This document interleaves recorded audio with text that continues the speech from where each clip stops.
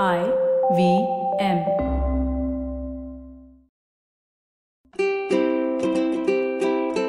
Hello and welcome to the Habit Coach Podcast, the bite-sized podcast filled with quick and easy, actionable habits. Remember, great habits create that awesome life. I am Ashton Doctor, your habit coach. And today's fun fact of the day has to do with coffee.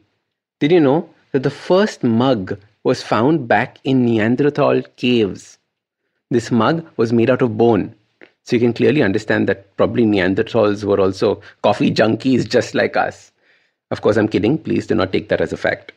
But it is so interesting that mugs have been used for thousands of years to drink from. Some even made from human skulls. As time progressed, things became more civilized. Mugs were made from porcelain in China. The rest of the world made them out of clay and then later on metal. But the basic structure has remained the same over all these years.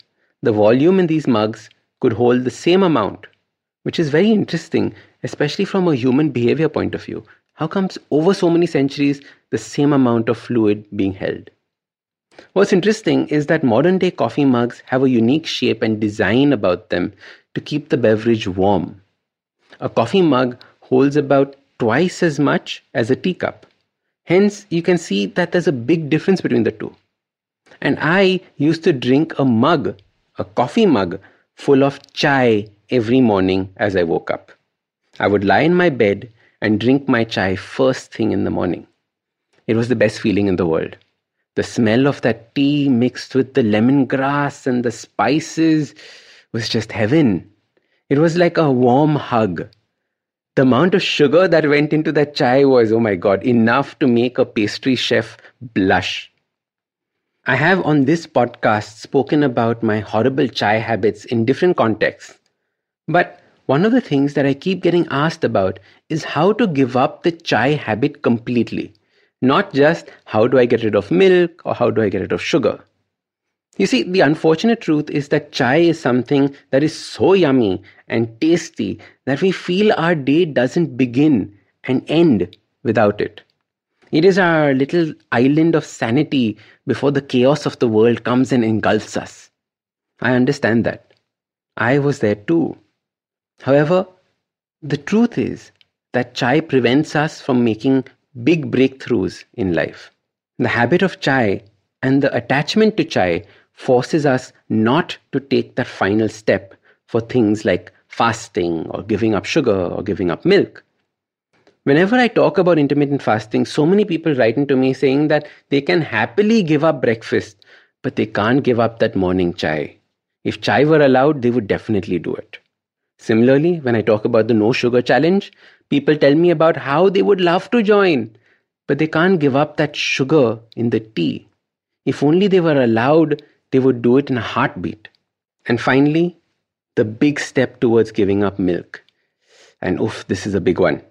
I've already done a whole podcast on why we must not add milk to our tea and how it shortens our lifespan.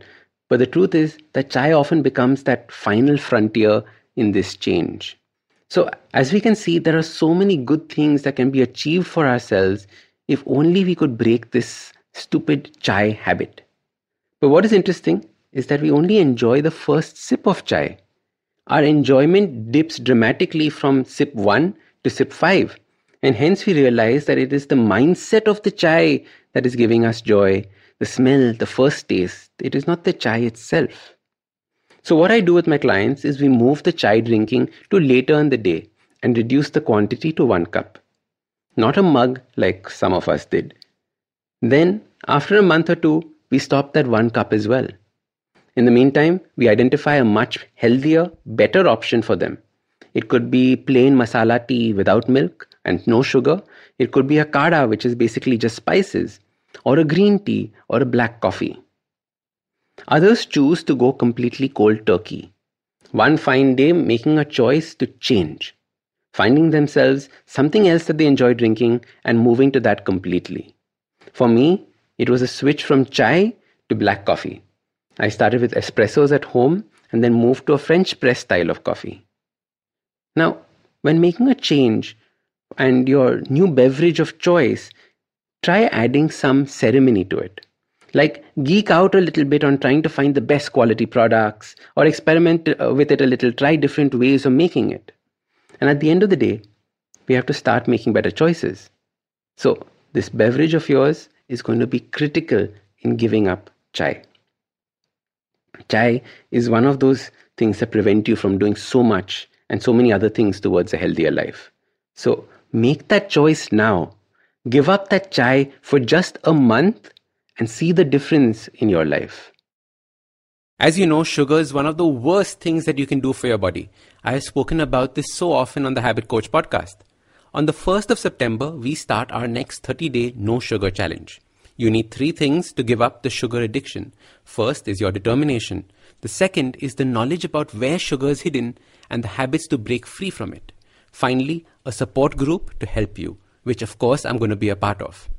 To find out more about the challenge and avail of this discount, visit www.planmyfood.com/no sugar. If you like this podcast, don't forget to check out other interesting podcasts on the IVM network. You can listen to us on the IVM Podcast app or ivmpodcast.com. You can also follow us on social media. We are at IVM Podcasts on Twitter and Instagram. If you want to reach out to me, I am Ashtin Doc on Twitter and Instagram. You can find lots more information on my website, awesome180.com, or check out different content on my YouTube channel called AWESOME180. That's Awesome180. Hey, it's been another great week on the IVM Podcast Network. On All Things Policy, Ananya Desai and Rohan Pai discuss recurrent bans on fireworks during festive seasons in India and discuss possible solutions to tackle India's air pollution problem. On the Habit Coach podcast, Ashton Doctor welcomes Sahil Mehta, an esteemed mountaineer and author of the book Break Free. Sahil shares a transformative experience which became the catalyst for embracing discipline and fulfillment. The episode explores the profound impact of vulnerability on personal growth. Folks, if you like our shows, do spread the word. Tell your friends and don't forget to rate and review them wherever you're listening to them. Follow us on social media. We are IVM Podcasts on Twitter, Facebook, Instagram, and LinkedIn.